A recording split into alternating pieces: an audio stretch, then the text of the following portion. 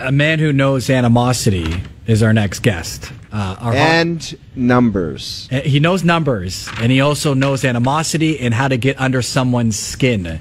It's our hockey analyst, Mike Johnson, who I don't know if it was during your NHL days or your days as a Scarborough basketball all-star, but if you wanted to, you could trash talk MJ. Well, I don't know if you're like I'm a trash talker or am I just annoying? It could be interpreted either way. I'll tell you, well, it's funny because I wasn't much of a trash talker. I thought I just kind of left everything alone and didn't bother anyone. But I think when I started in the NHL, I was very naive to kind of the ways of the league, like just kind of the ways certain behavior might bother people. And I guess would kind of run my mouth during games a little bit and not like challenge guys like I'm going to kill you kind of stuff, but just whatever, comments about their ability, whatever. And I had no idea that would bother anyone until it was Luke Richardson, coach of the Blackhawks, who we fought once, unfortunately for me, but he chased me around for a couple of years because he didn't like the way I ran my mouth the first couple of years in the league. So apparently, yeah, I could, at least for him, get under his skin. MJ, I mean, you funny to hear you say yourself that you ran your mouth. That surprises me. You seem like such a college educated, sensible guy. Like, what kind of stuff were you up to as a young upstart? I don't know. I mean, maybe because in college, you do more of that because you're never going to fight anyone, right? There was never any repercussions for doing it. It was just kind of the language that would go back and forth during game, and it was not very well, super creative or anything. But I don't know. I mean, I don't know if the guy, we'd get in a scrum and someone would push me, and then I would say whatever came to mind. Apparently, it's not always the most polite, but as I got older, maybe I mellowed a little bit, or maybe I just tired of having Luke Richardson chase me around for 3 years. I'm like, I probably should just stop this just for my own well-being. Well, since you bring up a guy who played for both the Oilers and the Maple Leafs, let's talk about this game this weekend. And what kind of statement did Edmonton make last night against a Boston Bruins team that was on a 10-game winning streak, that hadn't lost in regulation after leading after 2 periods, and the Oilers win the game without McDavid and Draisaitl scoring a goal? A pretty big one. And there's a lot to like about that game. I mean, I think you just mentioned the fact that they won in Boston in a game where it wasn't carried by Connor or Leon or Nuge or Zach Hyman or any of those guys. It was the depth guys that found a way to get it done. That has not been the norm. That has been something they've been looking for in a big game, in a big moment, to have somebody else step up and be counted for. That's significant.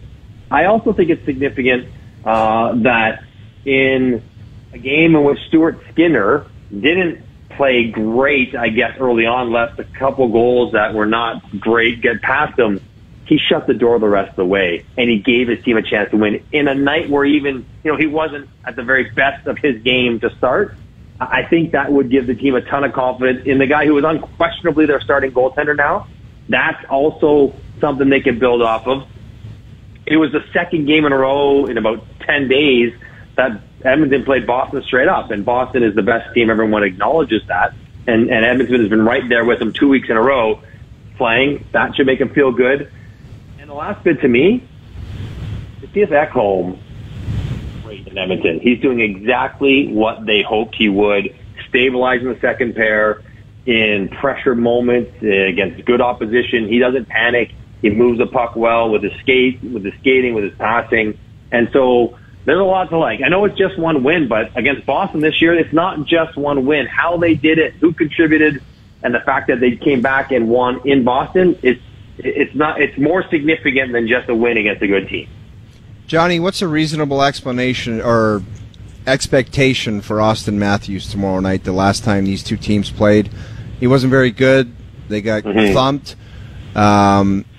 Edmonton just won a big game in Boston. It's Saturday night. It's Matthews, McDavid. Playoffs are around the corner. We don't want to get into this. It's kind of a Joe from the bridge type of approach where it's like, he better be the best player on the ice. Just what's the Mike Johnson smart, realistic expectation? I think you'd like him win the 5-on-5 battle against Connor McDavid. And that means, like, that doesn't necessarily mean scoring 4 to Connor's 3. That might mean scoring 1 to Connor's 0. Because, depending, I think Tavares is going to play tomorrow night, but he'll probably face Connor McDavid a fair bit head-to-head. Given that they're at home, I don't know if it's going to be Sam Lafferty. I don't know if it's going to be John Tavares if he's playing on the third line. I think it's probably Austin Matthews to get that assignment. And so that's what I'm expecting. That's what I'm hoping for. I thought he skated well against Jersey the other night. Like, I thought that was a strong game for Austin Matthews. He scored the goal late, which of course everyone is excited about, but he played well prior to that.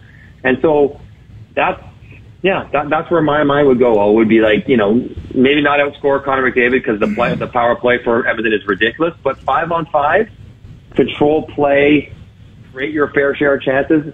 Connor's going to get his, but you need to get yours as well. And if you do that, Toronto will have a good chance to win, and that'd be a successful night for Austin Matthews.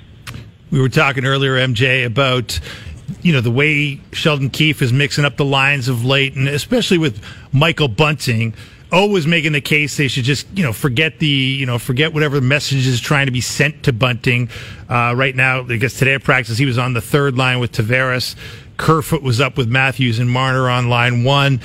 What do you make of the way Sheldon Keefe is approaching Michael Bunting less than a month from the playoffs? Well, I mean, I think he's acknowledging how important he is because he's working hard to get the best out of Michael Bunting.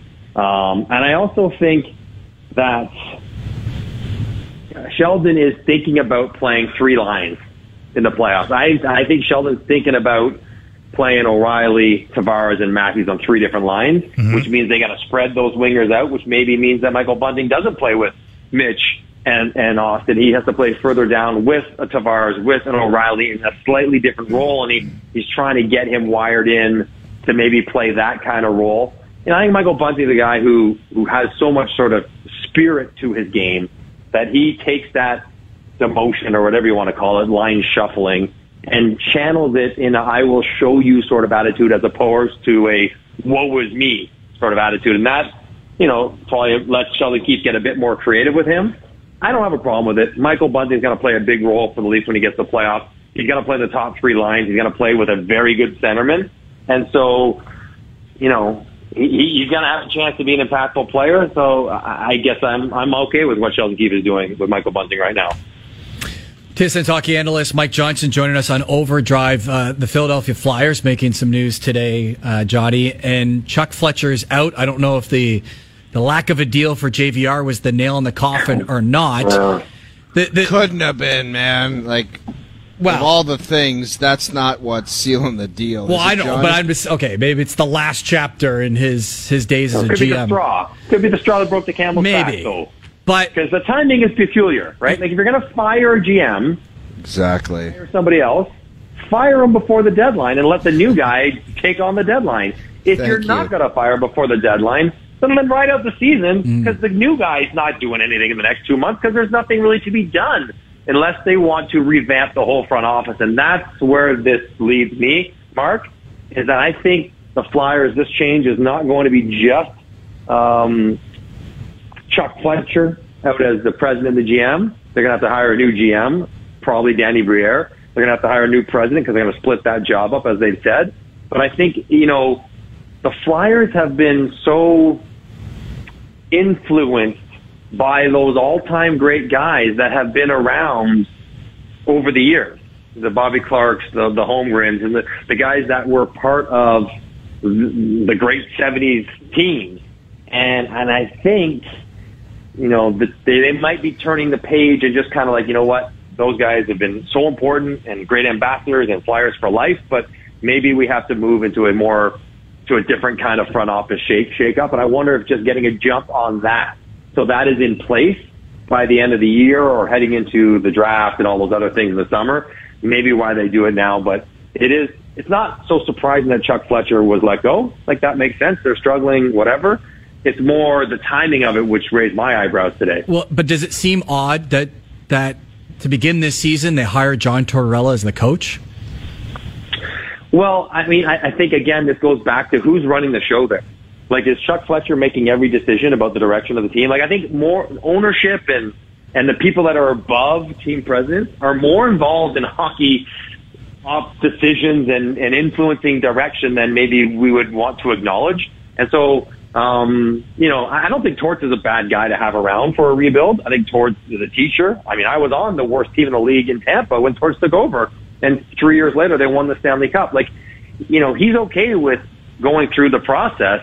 I just wonder, like, over the years, whether it's the Ristolainen trade and then signing him, or whether it's going out and signing Kevin Hayes, or not signing Johnny Gaudreau. Like, I just wonder if that was all exclusively Chuck Fletcher's decision, or was this some sort of collaborative team hierarchy trying to, have a say in what's going on the ice as well? I think it's maybe a little bit of the latter, which is not always a good situation.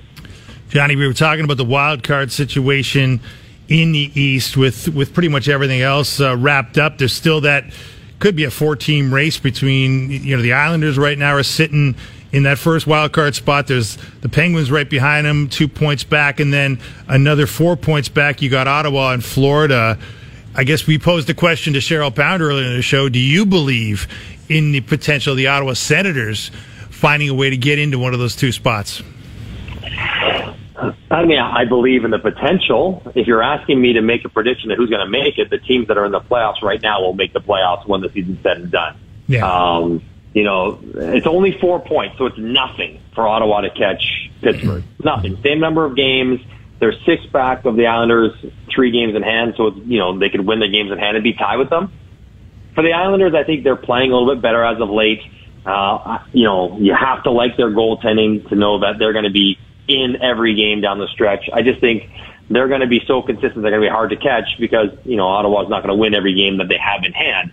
The Penguins feel more vulnerable, more catchable, perhaps, than the Islanders, just because the goaltender is a bit more unsettled than Tristan Jarry than Ilya Sorokin. And the Penguins have sort of been scuffling along, some good wins, some good losses. They've had some comebacks. They gave up one last night. That might be the team they have to go catch, but it's not just catch Pittsburgh. Mm-hmm. Catch Pittsburgh and stay ahead of Florida, who all of a sudden have Sergei Bobrovsky playing pretty well. And that becomes a bit of a challenge. They have to stay ahead of Buffalo, who was terrible last night and lost 3 in a row. But, there's a lot of teams for not many spots. They have a chance. I don't know. How are we feeling about Matt Sogard and Kevin Mandolese? Right. On the stretch. It could be the Hamburglar all over again, and I hope it is. It would be amazing. But I just, they have a chance, but I would not say it's likely than not. Johnny, what happens in Pitt if they don't punch a ticket? Is it like, okay, fellas, go get him again next year, or what's that scenario?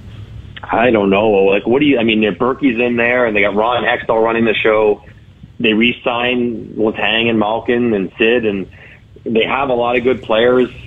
Yeah, I don't think changes would be coming to the front office. I think maybe changes would be coming to the players that they'll shop around defensemen and Marcus Pettersson, Brian Dumoulin. They'll find ways to move out players, but I don't think they just say re-rack it next year, same group. I think they make pretty significant changes to the roster to build around. They've committed to being good the next 3 years, right? Mm-hmm. That's why they have those guys signed, to try to win another Stanley Cup with those guys right now. So they don't have the option of kind of taking a step back. They can only change the players to kind of keep trying to press forward, which I bet they would do if they don't make the playoffs. Should be interesting. As much as it's a little boring when it comes to the Maple Leafs and who they will play, the wild card races are going to live up to the hype down the stretch. So should be fun. Johnny, great stuff as always. Enjoy the weekend, my friend. All right, boys. Enjoy the snowy weekend. It's a snowstorm out there, so enjoy yourself. Yeah, we don't have windows in the studio, so we didn't... I'm letting you know. We appreciate it. We don't know what we're walking into in about 40 minutes, but thank you for that. Appreciate it. When you listen, you have a remote car starter, Mark. I'm sure you do. Turn it on about 15 minutes before the show's over. I thought you were going to say start it now. It's not that bad. It's not that bad. All right. My rental cars don't have those automatic starters. Well. Yeah, mine either. Oh, preaching to the choir, buddy. You're preaching to the choir. Now, I can one-up you, Johnny. I've officially got 2 rental cars. They came back to steal my wife's truck. Good on them. They got both of them now, so enjoy, fellas.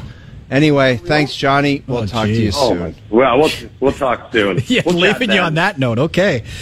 All right, boys. There you have it. Mike Johnson, our hockey analyst. Oh, I was not aware of this. I'm sorry. Sorry to hear that, O.